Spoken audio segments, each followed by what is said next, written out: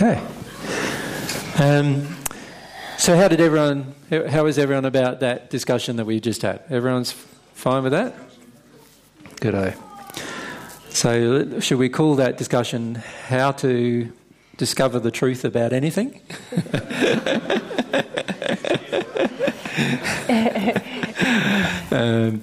So we don't have to, we can go home now. Yeah. You all know. Yeah. The process we described is actually described in the Paget messages in a message that the Apostle John gave to James Paget. And the Apostle John described the way that I discovered truth in the first century. And in that message, it's quite a short message. It's only a page or a page and a half long.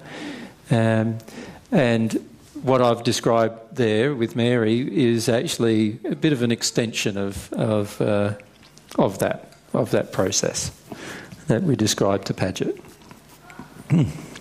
All right, is there any more questions we'd like to ask? Fantastic. Just a quick, I don't know if it's going to be quick or not, but I just want to know the scenario between people that are separated with children. I spoke about it briefly last time in Melbourne. I've been listening to Cornelius and his stuff on the internet and all that kind of stuff, but yeah. It's a bit weird for me to try to work out because, say, there's me and my ex-partner, have Milana. Yep. And then Laura and her ex-partner have Isha. Yeah. And now we come together as a family. Yep. And we've got all this dynamic of, anger with our parents and all this kind of mother-father stuff happening. Yep. And I've got 2 girls, so all my mother stuff is ramped up massively today anyway. Yeah. But I'm just trying to work out, how does... I know, she's nearly 8, so... Yep. I've created that much causal emotion in her that I know that I've done. Yep. Which I still have felt a little bit of it, but not the extent of it all. Yep. But, the dynamic, it's just really strange for me to work out, what's the law of attraction event at home when someone, just say we're sitting down and, we're doing something, and Nisha comes in and she's whinging about something and I start to feel something, so I go in the room and then Laura's like, well, that's not my emotion. I'm like, oh, it's all this confusion. Yeah. As to whose emotion is causing what event. Is that your ex's emotion there? Or is that your... Can I point out something first? I'm sure you're going to go into this at length, but firstly, there's a law of attraction and a common set of injuries that brought you and your ex-partner together. Yes. Same with Laura. Her and her ex-partner, they had compatible injuries that formed a relationship. Now, those relationships ended, but if you think about it logically, there's a high likelihood that some of the emotional injuries that each partner had, each of you have, because you've now formed a relationship. Yeah. So the key, I feel, is when something happens in a family and a child's reflecting something, this, oh no, that's yours. Oh no, they're going to you. It's because is that yours? Yeah. Or let's blame the partner who's not even here. Went through all that. I started saying, well, this is all mine. I was going this is all mine, and I was going, everything that's happening here is my law of attraction. Yeah, but that's also not true, is it? I was feeling, well, now I'm just blaming yourself for everything. Yeah. But the truth is, for every single event that happens in all of our lives, it's a law of attraction for every single person involved in that. So that is the truth.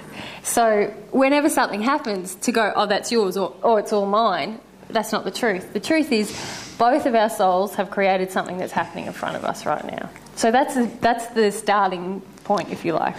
But the question I would ask is, why even intellectualise that process? Anger first. A lot of rage first. You feel rage towards the event? Towards just the annoyance of the event. Yes. So I get all this rage and then all the fear of actually having the rage because I was never allowed to have that rage, and then I know that the rage has got something to do with my mum and something to do with my dad, so I definitely don't touch the rage. Yeah. So I'm like, well, I'm trying to step into it, but it's just so... Well, let's try to help that process, right? So you know that rage exists inside of yourself about some of these events that are getting triggered. But what does rage cover? Fear. And to be probably more specific, for most of us, it's more like terror than fear. If we've got rage, not mild irritation, the likelihood is that we're carrying terror. So if the top emotion was just irritation, then that would be more like covering fear. You follow? The level of the fear, as it intensifies, creates the level of the corresponding emotion of trying to get out of it. But there are two sides to anger and rage. The two sides are, firstly, that it always covers some kind of fear, but secondly, that the rage occurs because we don't want to feel that, and instead we enter what's called an addiction. Or you could think of an addiction as a demand or an expectation.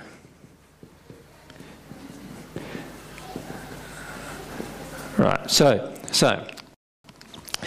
if I have a lot of feelings with women where I want a woman to love me, but the women in my immediate vicinity don't seem to love me very much, then I will have a demand upon them to love me.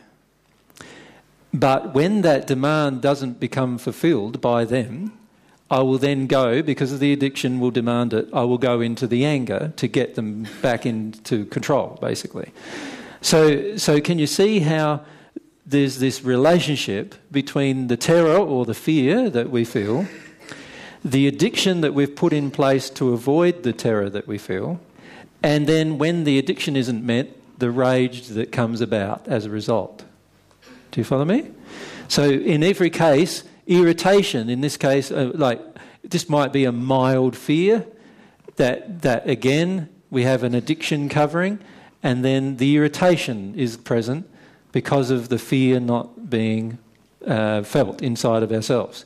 So every time there's a feeling inside of you of wanting to go to rage, the reality is that the emotion you need to be prepared to feel is not the rage, but rather the terror. Because I've gone in and I've, expressed rage dramatically many times. And it doesn't help very much. Not to you guys, no. And I've done it lovingly on my own, which I learnt through listening to a lot of what you guys said. Yep.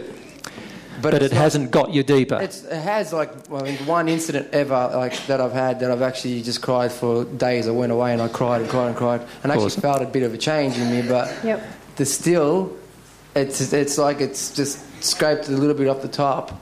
Yeah. And I'm still way too scared to feel this rage.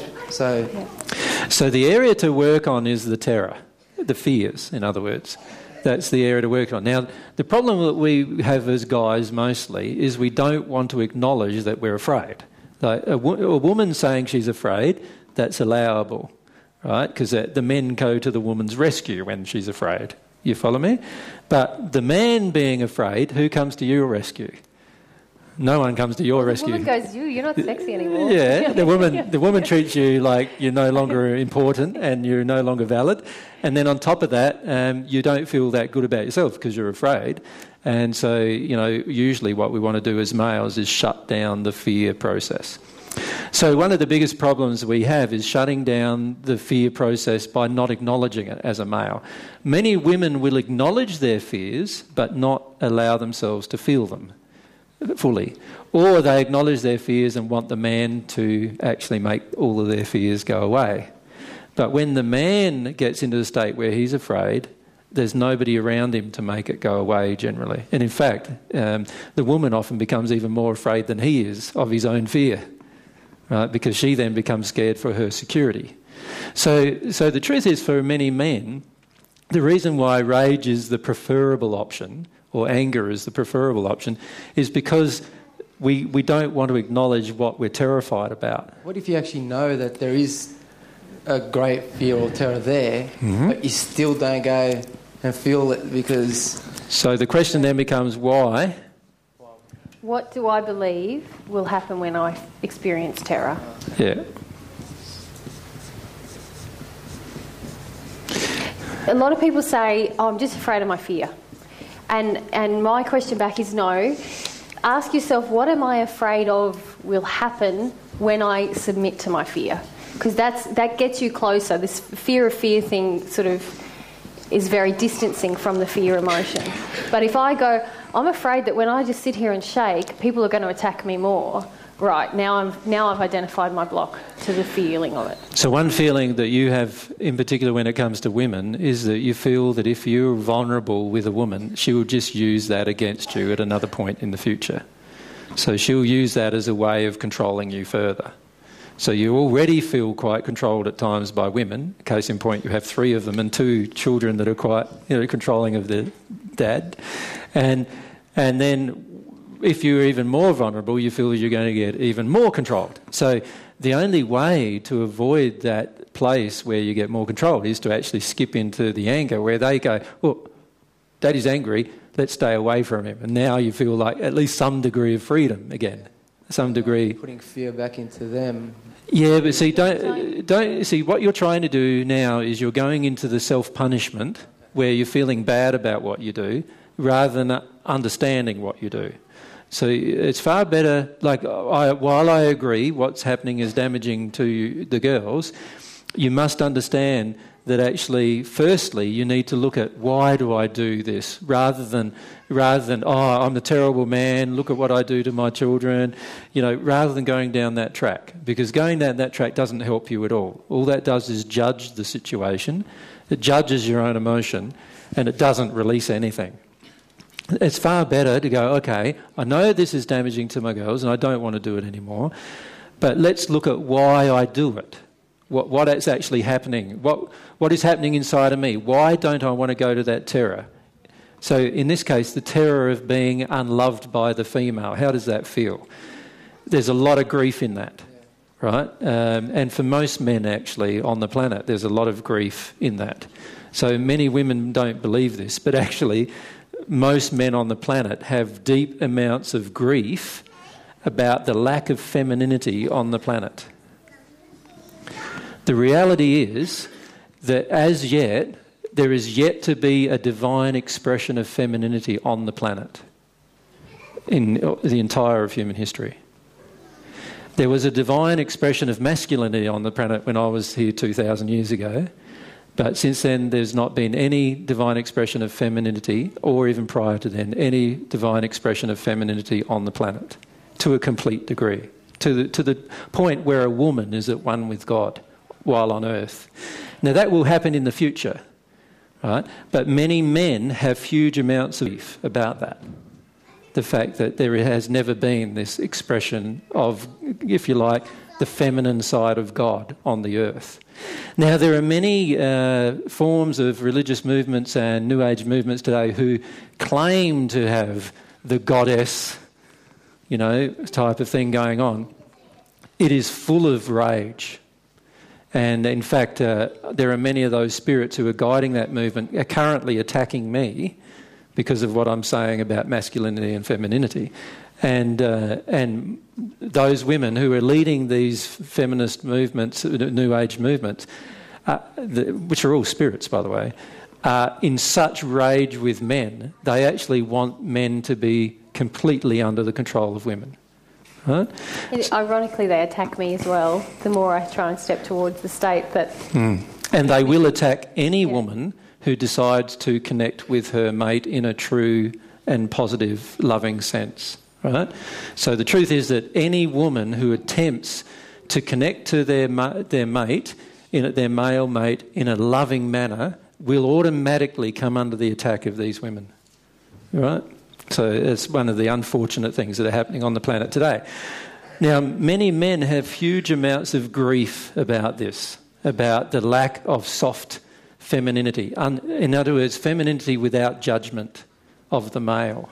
So if you go along to an average, if you're like a fly on the wall with an average discussion with a group of 6 women in a restaurant, and quite often you can be that because you just go along a restaurant and quite often you hear, they'll all be talking about their men, and most of the time it's rare to find any love in the discussion about the male, right? And that creates huge amounts of grief in the men that the men are unwilling to actually feel. because they're terrified to go to that level of grief, the level of grief they have. And so what they do, they're terrified of this grief, and so the only other choice that they see is to go into the addiction of rage to get the women back into, well, hang on a sec, you've got to have some respect for me here, and, into those kind of emotions. Now, as a male having these emotions, what we need to do is we need to choose to not go there and actually to feel this terror, which will be a bodily experience that we feel, and then allow ourselves to go to the grief. And the only reason why we don't do that is because we're afraid of what will happen if we do that. So what you need to do is look at the belief systems you have about what will happen if you actually cry in front of the woman, if you actually feel sad and actually cry. And do you know what demonstrates that this is your block, Fad? Is that when you went away from all the women in your life, you cried for days and days, didn't you? So you know that there's a fear around, if I do this in front of a woman... I won't cry much in front of Laura. I'll start and then I'll quickly go. Yeah. Most men I know have a lot of difficulty crying in front of the woman, or having a woman present while they're crying. There's huge amounts of reasons why that's the case. Most of it coming from the women, to be frank, ladies. But there is huge amounts of emotion in the women directed at the male. Many women automatically go into fear when their man starts crying. And the reason why is because the man in that state is no longer going to protect them, no longer going to bop somebody else in the nose for them when they need it, no longer going to provide security for them. And now the woman is left exposed in her own fear. Huh? And also I get afraid when AJ cries because I have a huge injury from my dad, that when he was sad I had to make him happy or he would get angry. So I just feel like he starts crying, I'm afraid he's going to be angry, So that's a huge block that I put out there towards his tears. Yeah. So there is a lot of resistance around us as males to our crying, not only our own resistance. A lot of women around us also have huge resistance to our crying. The key, if you're in a partnership, is for the women to ask themselves, well, what resistance do I have to the male crying? Sometimes you'll find the resistance is, I feel that the man shouldn't cry because he's got nothing to cry about. He's the one that's got everything fine. Sometimes there's that kind of an emotion where the man has a lot easier life than I do, so why is he crying? There's also often this feeling inside the woman that if a man cries, he's automatically weak and is therefore unattractive. And most men want to be attractive to their partners. And so they automatically no longer want to cry in front of their partners because they feel automatically that their partners feel that they're no longer attractive. There's also a feeling in the men that they're no longer male if they cry. And that often not only came from their fathers but also from their mothers. So there are often deep beliefs inside of us as men that when we cry we are now weak, no longer attractive, no longer sexually attractive, no longer wanted, and then a lot of times, not only that, we feel the anger and the fear from our partner. The anger in the partner goes, well, what have you got to cry about? There's nothing wrong in your life. And the fear of having the partner's disapproval and no longer feeling like the partner is attracted to us. And so there's quite a lot of resistance. And the key is... There's some shame in there too. Yeah, some shame. Yeah, I'm not a man. I'm not a man anymore. How can you find me attractive if I'm doing this? Yep. The key is to allow yourselves to start discovering those emotions as men, in terms of discover the emotion that's present in this, what do you feel will happen if you are open and vulnerable with the woman. Yeah, because can I say on the reverse, obviously I've had a lot of emotions, maybe not obviously, but I have had a lot of trouble feeling emotions around other people as well, and even around AJ at times, couldn't cry in front of him, and so he's someone who's not even projecting anything at me, but I'm carrying these beliefs from my dad and my mum. So even if Laura cleared all of her projections, you've still got this feeling from your mum about what's going to happen when I cry, how she treated men who were what she perceived to be too emotional or Yeah. And your dad also gave you... My dad was never weak. Yeah. Always tough. Yeah. Yeah, toughs it out. That's what a man is. And both our mothers and our fathers taught us a male toughs it out. A male stands up. A male, he looks after the woman. He's not the one who needs looking after.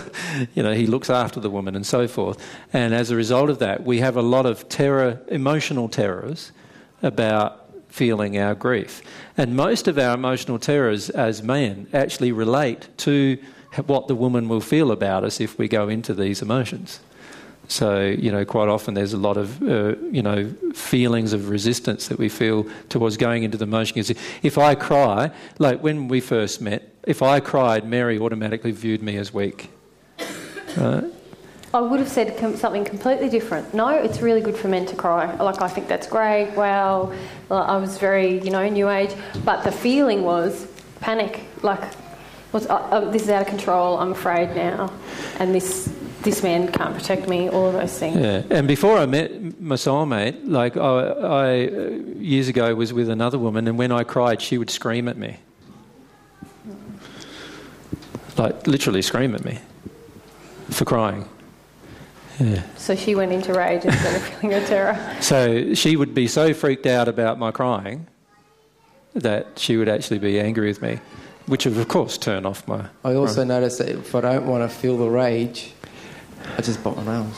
Like, constantly bite my nails. That's it, and get out of my head, like daydreaming somewhere. Yeah, there is further forms of suppression which many men revert to. And above there is the intellectualisation of everything. Right, we have a tendency to go into that. Or just disengagement, like detachment from... And we disengage. So you see a lot of men going to work too much as a result. So if your man is working too much, right, then as ladies, have a look at the projections going at them, because usually they're like, do you think... I said this, I know this sounds pretty bad, but it's okay. It's going to be on video for you to laugh at later. I said this to a group of people a few weeks ago. Do you think that a man would be out working if his lady was home waiting for him to come home and jump into bed with him? No, definitely not. Like, trust me. Right.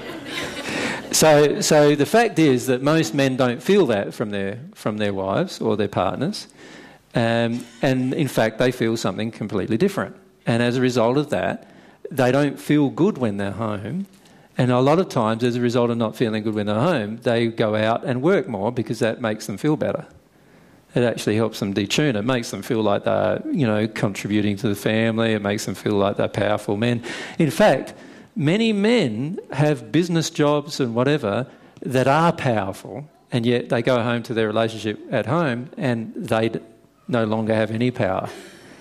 Yeah, and so a lot of men avoid their rage about that and avoid their terror about the grief that they feel about that by going into this really intellectual space where they're going to achieve, they're going to work hard, they're going to avoid, and so forth as a result.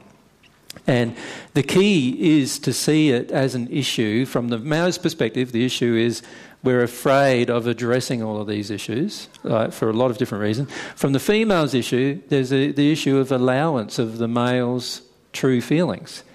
There's a lot of denial of a male's true feelings. Well, you look at it, how many women get together and they say, oh, my man doesn't feel at all.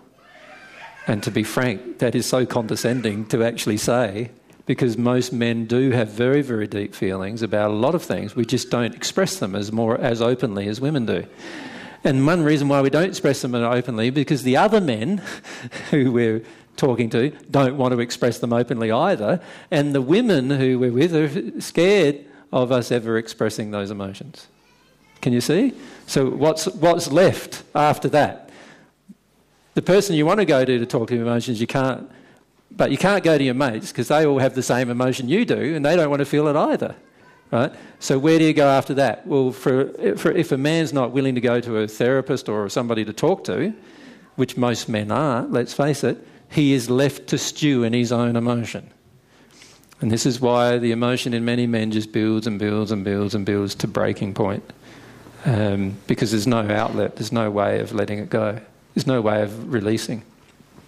Does that make sense? Yeah. So focus on why I'm afraid, but your fears won't be physical probably. For most men, our fears are not physical. For most men, our fears are more related to emotions, related to our partner in particular, or how our partner sees ourselves, how our partner sees us. Yeah.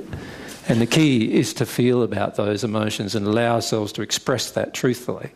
So, and it might not be your current partner, like Laura. It might be previous partners or your mother that has had these emotions, and now. But the law of attraction usually means that if mum's had it and a previous partner had, that your current partnership will probably have similar emotions as well towards men. So, for example, in Laura, you have been always attracted to a powerful man who doesn't have much emotional expression, right? He talks about it, but doesn't always feel it. And that gives you a sense of feeling secure and safe for you to experience your own emotion. That's what it gives you. So I would look at that emotionally. How much of that is a projection upon the partner to actually prevent, you want the partner to be shut down so that you're not feeling scared when he goes into his tears, if that makes sense. Yep. It's interesting because I can say intellectually that I would be encouraging of his tears, but that cannot be true because when I cry and the girls come in or Fab comes in, I wipe my tears. Yeah. And then when I've allowed myself to still cry, when the girls and Fab are present, it's like the emotion has just snapped out of me. Like I can't bring the depth of the grief back, and then as soon as the door gets shut, bang, I can fall down on my knees into the grief again, but I can't allow it to happen.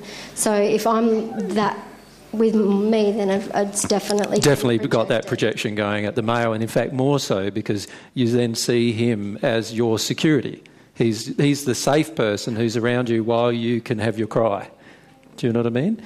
And so that projection is going to be at him. Don't you connect to your emotion, particularly when I'm connecting with mine. Yeah. And then we also, both of us, go through a lot of different emotions, including real anger, because our parents are always telling the girls not to cry, and they're always giving them chocolates and giving them sweets and giving them anything to prevent the tears. The distraction, and then we look at each other like, where do we take this? Well, where you take it is that both of you have a terror about grief. And your parents are demonstrating it. They parented you after all, so they're showing to your girls what they did to you, And the minute we say, no, let them cry, we've both been absolutely attacked and massively spirit attachment with the attack that we are, and there's your terror to your grief. Your terror to your grief is that if I allow myself to feel my grief, I'm going to get the rage of my parents. The rage of our mothers particularly. Mothers in particular, for both of you. Yeah. So, and the only other thing for yourself to have a look at is this feeling that you have to do what the woman says. Right? You've got this feeling inside of you that if the woman's unhappy, the whole family's unhappy. You have to do what the woman says. In fact, that's a saying, isn't it? That goes on quite frequently. And it's quite often very true because if the woman's unhappy, she often makes sure everyone else is unhappy at the same time. So the key for you, again, there is this is all about the fear of your mother, the fear of your mother's rage, the fear of her control. I just started noticing that because my mum will not... If she's down, everyone else has to be down with her. Yeah. And if you're not, then she's just full self-attack on her. Yeah, because she'll either go into self-attack of herself so that you have to commiserate with her at some point. Or attack my dad. Or attack somebody else. Yeah, for being unsupportive. Yeah.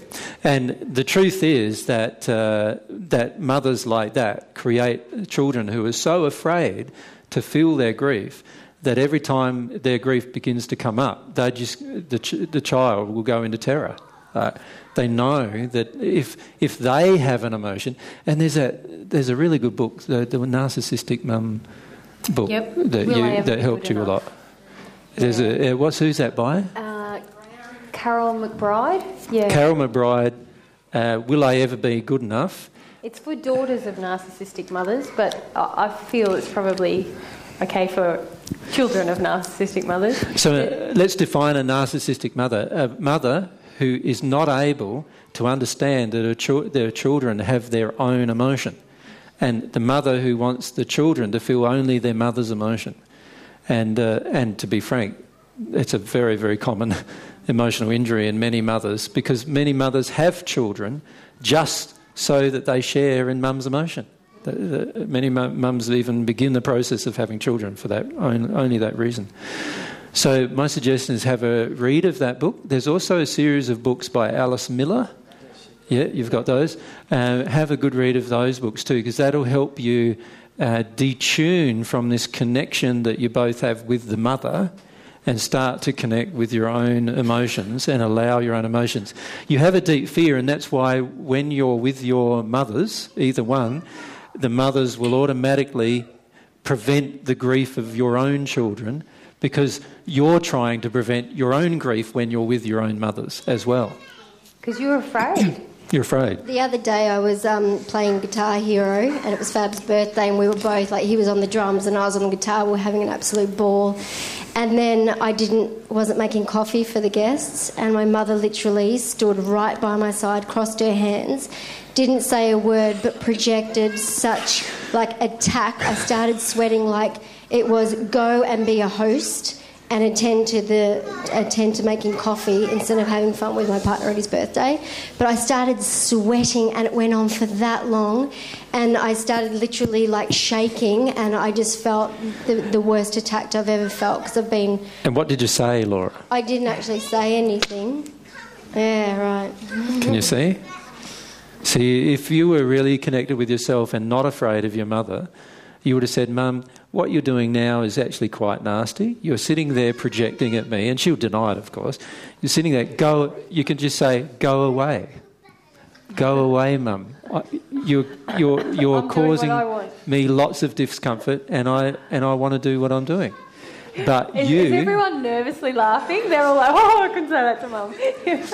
How many of you would feel bad about saying that to your mother? Then you tell her, now you're being unloving. You are really angry. You actually now can leave my house. And if I was in her house, I would just get up and leave and say, you're just far too unloving for me to be around. That's what I would do. I would not compromise on it at all. I know that in that moment I was praying and feeling my emotions and holding my desire, but I know that nothing changed on a soul level because I didn't actually speak up and communicate, so my throat... You didn't embrace the situation. Yeah. Yep. And remember, I was talking to Elvira earlier about step into the truth of the situation. That's the step that it's really hard to take, and you need, warm up sometimes to go, I didn't do it, okay, yeah. You will probably shake. You'll be. I will. The fact is, you were just shaking when she was doing this to you. And I was playing the drums, and I couldn't even do that with my leg because I was shaking that much. Yeah. And so the key is to embrace that situation, challenge this thing that is in your mothers. And your mothers actually are in quite dark condition. They both believe they should have total control of your life whenever they're around you. And as a result of that, unless that you challenge them when they're on earth here, they're going to pass into the spirit world in a pretty bad place. And also, not only that,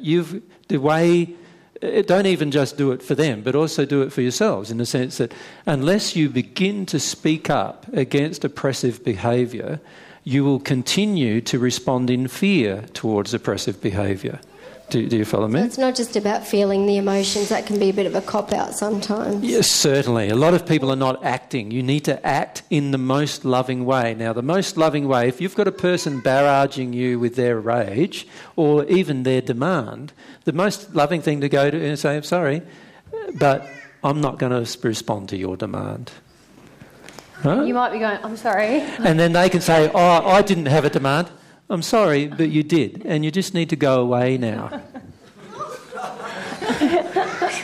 If it was my house, I would feel completely in my right to do that. If it was their house, I wouldn't do that. I'd say, I'm sorry, but I need to go away now. And I'd be out the door, right? Just recently up at... you know how we've got all this God's Way of Love starting up, and it's quite interesting at times. Anyway, we had a group of people over for... they were helping us... We're turning our house into an office. And there were a heap of people helping us pack up all of our... Well, I'd call it rubbish probably, and putting it into a shipping container. And one lady came up to me with this bag of seeds, and she says to me... She hands them to me and says, I've got all these seeds that are really wonderful, and she starts explaining the seeds to me and what the wonderful things about the seeds are. And I'm going, no worries. And she's going, yeah, and it's really wonderful. What can I do with them? And the man next to me had actually already talked to her. He was the leader of the environment team standing next to me, and he'd said, actually, didn't we talk about this last week? She said, yes. And I said to her, why do you now want to have the bag of seeds presented to me when you could have just gone up to the leader of the environment team, his name's Dennis, you could have just gone up to Dennis and given him the seeds, which you know he wants. Why did you have to make such a song and dance about it? Right? And then she started going, oh, well, it's because... Oh, and she started feeling, and she goes, oh, I can feel I just want your approval and everything. I said, yes, that's exactly right.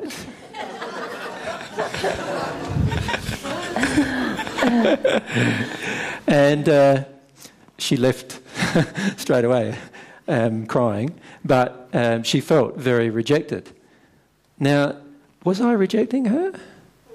No, I was actually denying her the addiction of getting my approval. That's what I was doing. That's not a rejection. In fact, remember we said when you're at one with God, that's what you do 100% of the time. So, yeah. So I wasn't rejecting her. I was just in that place denying her addiction. She went away feeling rejected. So is that the right feeling for her to feel if she wants to get closer to God? Well, was it the truth of what was happening? It's not the truth of what was happening. I was not rejecting her. What is the truth? She doesn't want to feel the demand for the addiction being met. But instead of feeling that, she goes away feeling rejected. Interesting. Can you ever become at one with God by feeling an emotion that's not really there? I don't think so. Where's the rubber? I just would like to raise something about this with each of you. This is a basic thing about emotions that we need to probably understand. You didn't get that at all? No. We need to use the mic, Deidre. No. Yes. You do need to use the mic. Oh, I just hate the sound of my own voice. We don't. We love the sound of your voice. Because that's happened to me, but I feel rejected by men anyway. So it might not be the emotion at the time, but it's still an emotion within me. Let me explain. Okay. It's always good having an explanation, isn't it? Here's the self that God sees. You can draw it as a circle if you want, but I'm going to draw it as a square because I'm going to write in. We'll call it the real self. That's the self, that's the self that God created. Right? The pristine, clean self. The true personality that you are. Yeah? Which is nothing like you currently are, by the way. Right? Thank God for that, she says. All right. This is the real self. It's the pristine self God created. No injuries. This one is the injured self.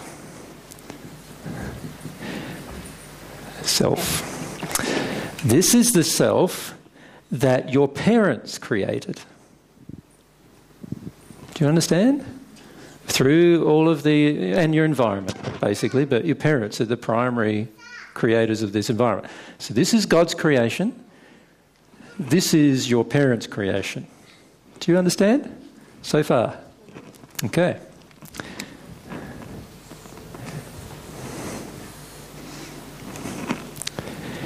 This creation is the one most of you are having trouble.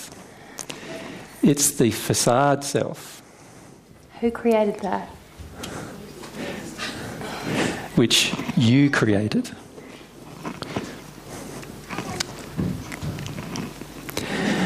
Now, the key here is to get the significance of the relationship between these three parts of yourself.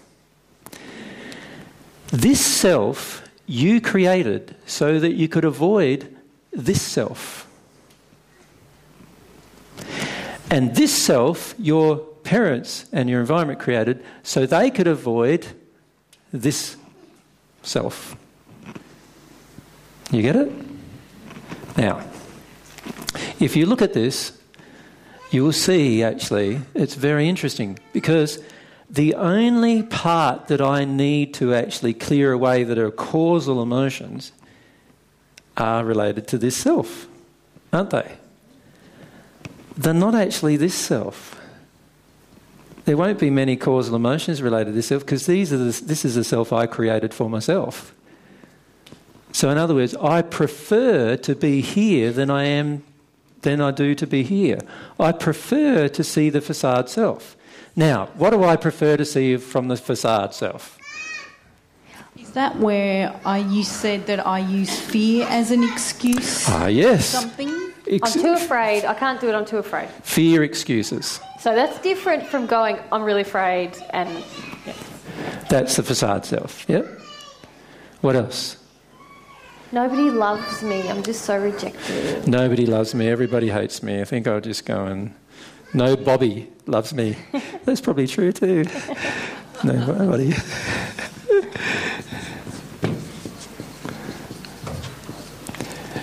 They all reject me.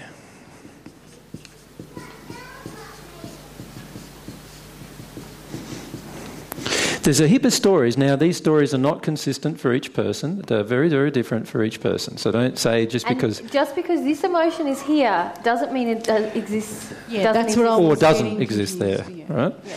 But we use these emotions here, and there's a long list of them that we could make. We use these emotions here in order to avoid the other emotions.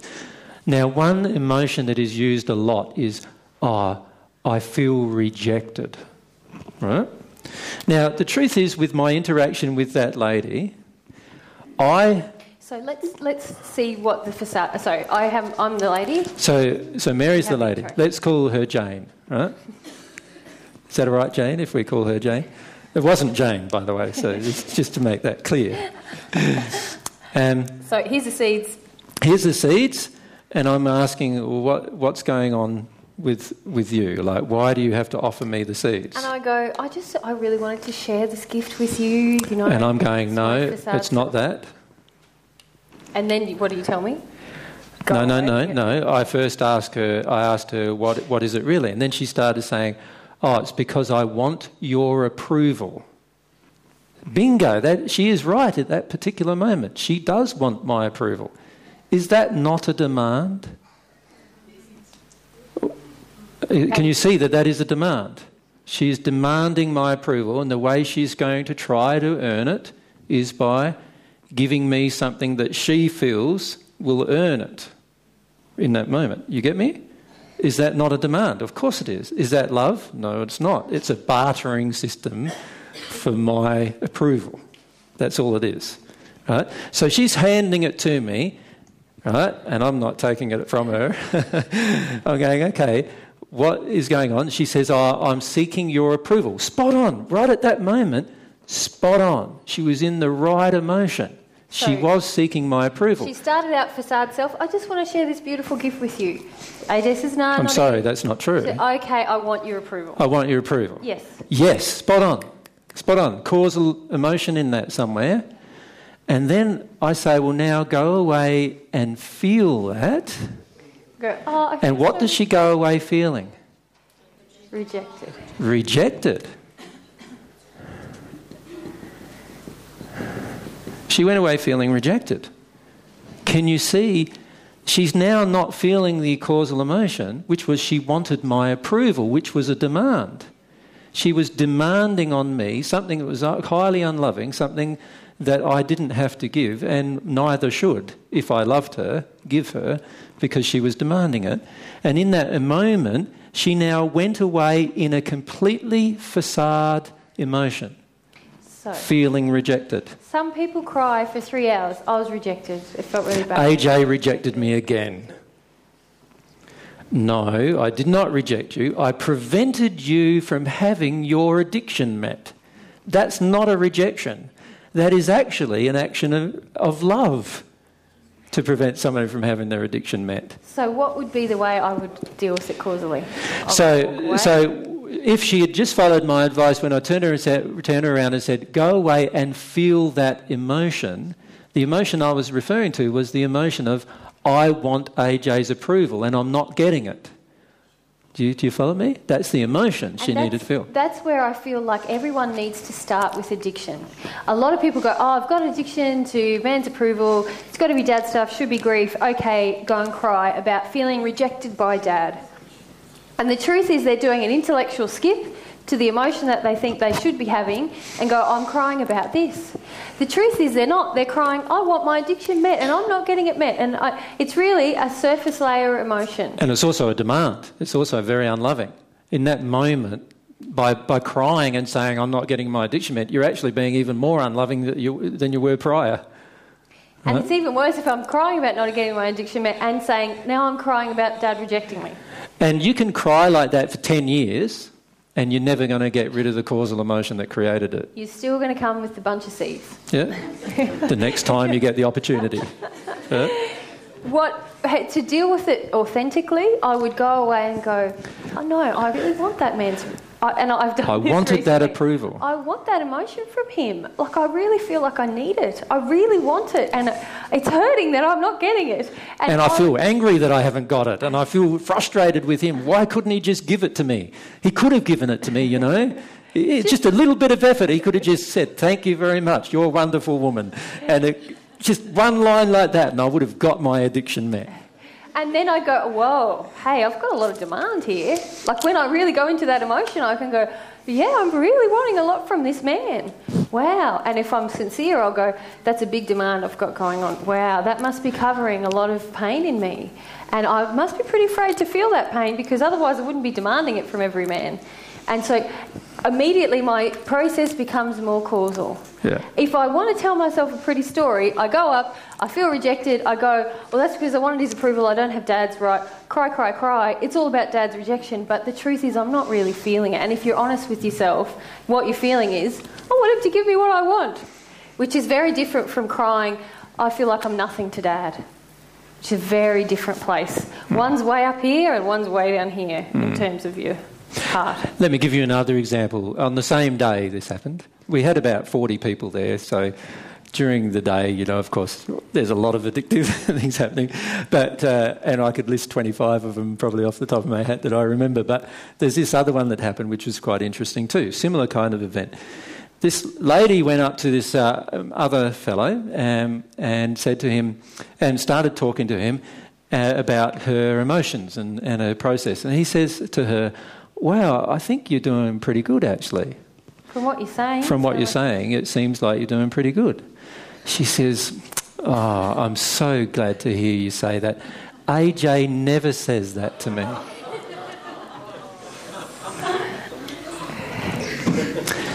And then he realised in that moment that he'd been just suckered into an addiction. And then you know what she said? It's interesting that you said it to me. Don't you think that means that you might have an addiction to please? Yeah, she actually went one step further. Out. Give me approval, give me approval. He gave it and she went, gee, you've really got an addiction. How about that one? I thought that was pretty good. But again, the person feeling, because I have not said to them, you're doing pretty good. The truth is I don't feel she's doing pretty good. So I can't say she's doing pretty good when I don't feel she's doing pretty good. Does that make sense? And so the truth is I've just treated her in the manner that I feel truthful with. So But she then goes away feeling like, I want AJ to say to me, I'm doing really good, I'm doing really good. I want that from him so much. So her injured self, she needs to feel how much she wants that. Not go and get it from somebody else. She needs to feel how much she wants that. Does that make sense? And if we know now, right, addictions cover fear, which covers grief. The key, though, to dealing with addiction is first recognising the extent of the addiction. You can't just skip to the grief. It's not going to work. You have to want to open your eyes and see how much this permeates your entire life and then go, am I willing to give this up? Yeah, it's quite an intellectual process initially, but the more you engage it, the more emotional natural it becomes. Yeah. You go, whoa, I get that from Laura, I get that from Mary had a day. From the corner store. You had a day about a month ago or so, was it 2 months ago? So she comes walking up from the tent because we've been sleeping apart for a bit, and she comes walking up to the tent. She goes, "I'm just a crack addict. I've got addiction after addiction after addiction. I want you to meet this, and I want you to meet that, and I want you to meet." Yeah, well, I could feel. This is really bad, AJ, and I go, "Yeah." No, you don't understand. It's really bad. I said, no, everything I do, everything, there's an addiction. And I'm stopping myself from going into the addictive place, but holy, it feels really, really bad, and I sometimes just want you to give me that emotion. Yeah. And that's when you become honest with yourself about your addictions. You start seeing how much of it is in play. You know, it's very important to see that. So can you see the difference between this facade self, the self that you created, the injured self, the self that the parents damaged, and then this real self, the one that's got no injury that God created? What we're aiming for is this one, right? But to get to that one, we've got to feel this one. But we, in order to avoid feeling this one, created this one. And so what we find happening for many people is they keep creating emotions for them to experience without actually ever getting to a causal emotion. So, in other words, by me saying, I feel rejected in a situation where you're not being rejected, you have just created an imaginary emotion for you to feel in order to prevent you from feeling the real one. What's the point of that? Can you see? There's no point in that. Like, it doesn't accomplish anything. But do you know why we do it? Why do you think we create this self? The facade self. The facade self. So less pain. We reckon it's less pain. That's what we think. What do we believe about this self? How's everyone else going to how's everyone else going to feel about this self? This self, yeah, they're going to feel sorry for me. They're going to commiserate with me. I'm the victim. The truth is, I feel this self is going to be loved more than this self. Gets more love. That's my false belief. If I have an emotion where I'm a victim all the time, then I haven't done anything bad to anyone, and so people will love me more. Can you also see, though, that this one is our preferred image of ourselves? Yes. In other words, in this one, we sometimes have some very dark and evil emotions, actually. We actually have an emotions of demands, right the way down sometimes to murderous feelings. Vengeful feelings. Vengeance. ENC. ENC. And also just emotions that our parents judge as bad. Uh-huh. So even when they come out into the light of the day, everyone else might not think they're that bad. But if our parents told us you should be ashamed of that emotion, we'll create something else. So a lot of times we want to see this side of ourselves. So when somebody says to me, so the ladies that I mentioned in this example, the first lady, she wanted to feel rejected because she didn't want to feel that she'd just been unloving and demanding with me. In other words, she didn't want to feel her own unlovingness. So instead, she blamed me for mine, which I never had. I didn't have a feeling where I was rejecting her. I told her to go away and feel the feeling of wanting my approval, which was the actual feeling she needed to feel. So can you see in that moment, she preferred to feel rejected rather than feeling that she herself had been unloving. She preferred there than there. But if you prefer here, you will never grow, and every emotion you experience is totally pointless. Do you understand? Process for hours. You can process for hours these emotions and nothing will change, ever. And Ever. that should be the proof of your processing. Am I changing? Do I feel more loving to other people? Do I feel more connected to God? If the answers to those questions are not yes, okay, I need to look at my piles. Am I really emotionally processing? Yep. The truth is, this barrier here, this area here, is the area that we need to emotionally process. This area here is emotions of our own creation, which are pointless processing. And can I say that the avoidance of two basic emotions create that self? Shame and fear. If I feel ashamed of what's inside of me or afraid of what's inside of me, I will create the facade self. So the lady in question I mentioned, she was ashamed of the fact that she had just tried to control me and she had just tried to barter her way into my affection, right? And it didn't work and she was ashamed of that. And instead of feeling that, she preferred to feel rejected by me instead. And yet if she was willing to just acknowledge the truth, see the extent of the addiction and feel some shame, boom, she would have been straight into her causal emotion. Does that make sense? Just wait for the mic if you can. It sounds a lot like me, but... So I'm still not quite getting the chunk because I think it's me, but... So if that lady had been, which I have, rejected by my mother and father and abandoned and stuff... Yeah. Is that still not a causal? Remember I said at the beginning of this that the emotion of rejection may still be a causal emotion. In other words, that you have been rejected by your mother or your father. However, you haven't been ever rejected by me. No. So if you're crying about how I've treated you in being rejected, I've never rejected you. Even though in my injury I could see that you rejected me. No, but can you see, you need to be crying, for it to be a causal emotion, you need to be crying about your father or mother's rejection of you. Yes. Not mine, because I never rejected you. Yes. Can I demonstrate? If we say, if we say there's addiction and under addiction there's fear. And under the fear, sometimes there's anger in there as well, but there's the grief. Yeah, the anger is usually in this direction. So if you think about it, when AJ said to the lady, I can't give you that approval, and she walked off crying about feeling rejected by AJ. By me. Yeah.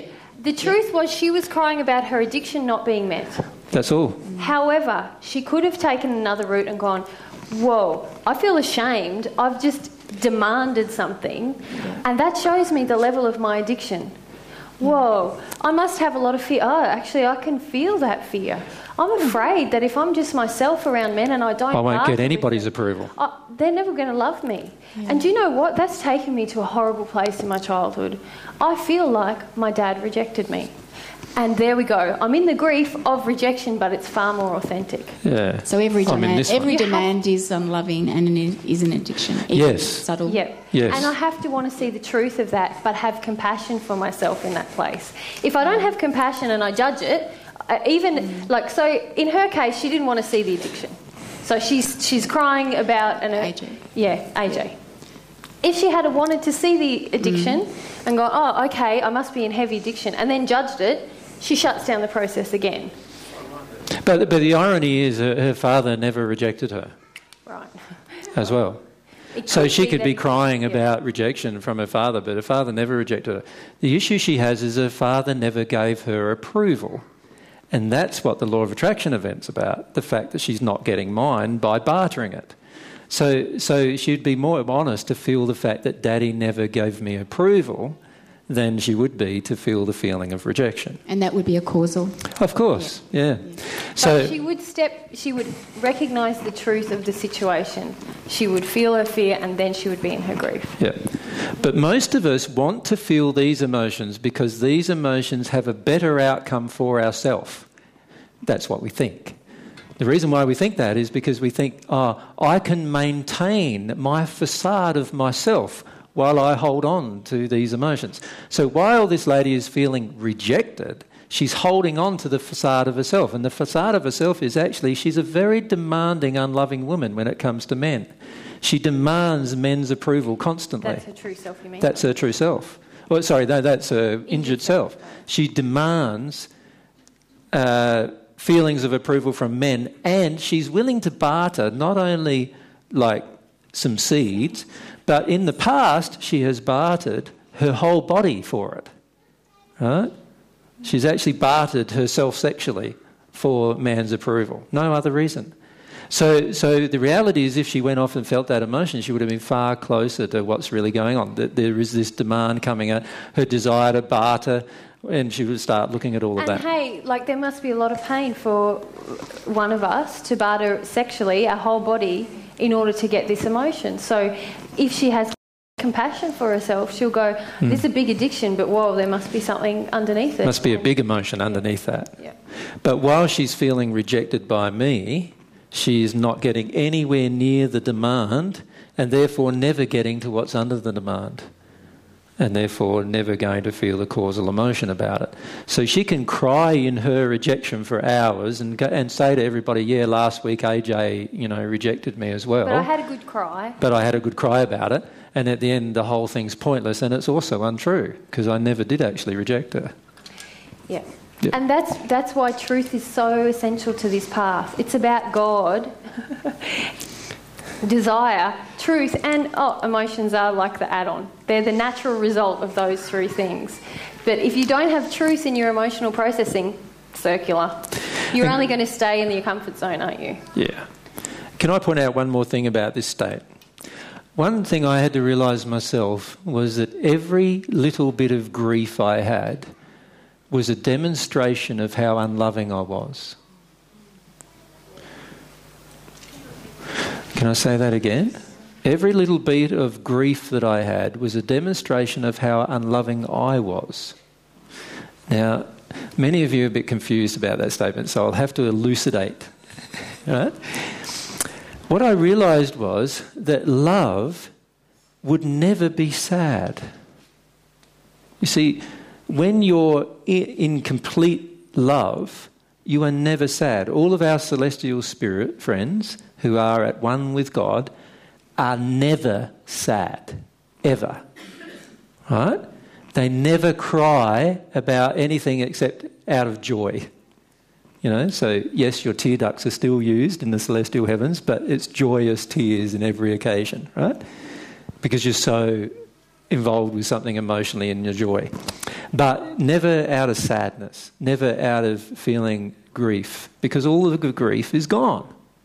So, if I have sadness in me and I'm crying about something, it's because at the deepest level, I have something yet to learn about love. Does that make sense? I have something yet to learn about love. So Mary can totally reject me. And if I cry about it, I have an unloving thing going on inside of myself. Do you follow that? Because if I was in a state of complete love, I wouldn't cry about it, would I? I'd go, okay, Mary's allowed to reject me. She's got a bit of an issue with rejection, hasn't she? And whatever else she might have. But I wouldn't be feeling sad about it myself. So what I had to come to terms with is that in this space of my injured self, I had to come to terms with the fact that actually every bit of crying, and it's okay to cry, so please don't think that it's not okay to cry in this discussion. It's important. It's important to cry. I need to cry out the unlovingness. It's the only way it's going to release from me, in fact. But I needed to understand that every time I had a sadness in me and I wanted to cry, I was actually, it was a lesson in love that I was yet to learn. And once I'd learnt that lesson in love, in terms of once I've fully embraced it in my soul, I would no longer cry about that same thing. Do you follow me? Now, how that relates to our life is that, let's say our mother rejects us. In my case, my mum wanted to commit me to an asylum because I was saying I was Jesus, right? Which many of you probably think might be understandable, but it didn't feel that good for me, right? So what I did was I felt my grief about my mother feeling that way towards me, not even understanding that I'm a very logical person, and no matter whether I'm saying I'm Jesus or not, I'm certainly never going to harm myself or another person. So and she knows that. So she was acting out of fear. But in other words, she didn't really know me. And I felt like my mum just doesn't know me at all, actually, in that act that she took. And she doesn't. That's the truth. So what I had to do was cry about my mother not knowing me or understanding me. Because that was the truth. Because that was the feeling. And it was also the truth. She doesn't know me or understand me. So I cried that out. But in the process of crying, I also realised that actually, once I've healed this, I will never cry about that again. Because when she doesn't understand me in the future, and when she proves that to me, it won't affect me at all. Does that make sense? So even in the process of while I'm crying, there's a realisation going on, wow, actually, this is a lesson in love for me. And once I release this grief that's inside of me, which I still needed to do, and I did do, once I release this grief that's inside of me, I will understand that my mother doesn't have to love me, actually. And not only will I understand that, I will be perfectly fine with that knowledge. Yeah?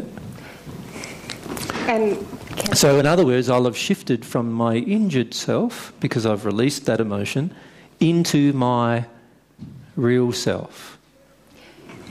And you'll have the realisation, the beautiful realisation, that every loving thing that comes to me is a gift. And you'll appreciate that gift then. Once we've cried out all the lack of love, that really hurts, then we realise, wow, love is this precious gift. And we won't expect it or feel it should be given to us. Just when it's given, we'll receive it as a gift. But to get to that point requires the release of all of the pain that you've had about love in your life, which is the injured self. It requires getting to those emotions. So does everyone understand the relationship between those better? I know some of you are still struggling a bit with that, but if you can understand that this is the area that's going to help you the most, this area here, while it will be very emotional, and what we're finding, myself and Mary, we often observe people getting very emotional and very upset and crying a lot and all those kind of things. And then other people going, wow, they're doing so well, they're crying so much, and all this comparison. And we actually feel that actually all of their processing that they're doing is a complete waste of time, which is sad, because it's such a huge effort on their behalf to do it. Although when you think about it, it's actually an addiction. Our own emotional process can become an addiction in itself. Yeah. And we need to be very careful of that. And like for those of you who feel hard on yourselves for not getting into emotions, especially in the beginning, and by beginning I mean the first year too, remember that there's a lot of shame and there's a lot of fear that has caused you to create this facade self. And it takes courage to be honest with yourself, because you're facing the fear that no one's going to love me. And the more you can do it, the more authentic your processing becomes. So it's not to be hard on yourself in this process, it's to acknowledge that you've got fear, and it is going to be scary to get into the causal emotions, because otherwise they would have been cried out in the past. So people who at the drop of the hat cry, it doesn't mean that they're feeling their causal emotions, because they're injured, they've got fear. And they're possibly feeling their facade self rather than their causal emotions. What's the time? It's time, yeah. 20 to 6, I think. It's 20 to 6, and we said 5:30 to the venue operators, so we need to start looking at closing down. Tuesday night, it's Tuesday night, isn't it? Yeah, Tuesday night.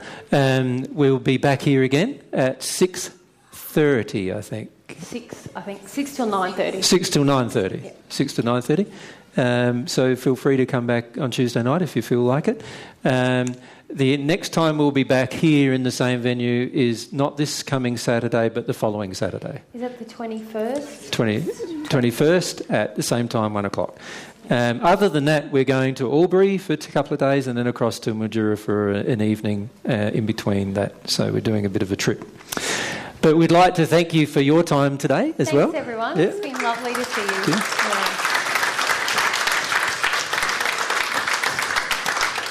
And hopefully coming up Tuesday we can answer a few more of your questions that you have. Actually, you'll probably think of some while you're coming up between now and Tuesday. So, for those of you who come back Tuesday, just write them down. We might have a bit less formal session, but we'll probably still record it. So on Tuesday. Depends on how many's here. Depends on how many people come. It's a small group. We might just have a small group. Yeah. Okay. No worries. Thanks, Thank you, everyone. guys. Cheers.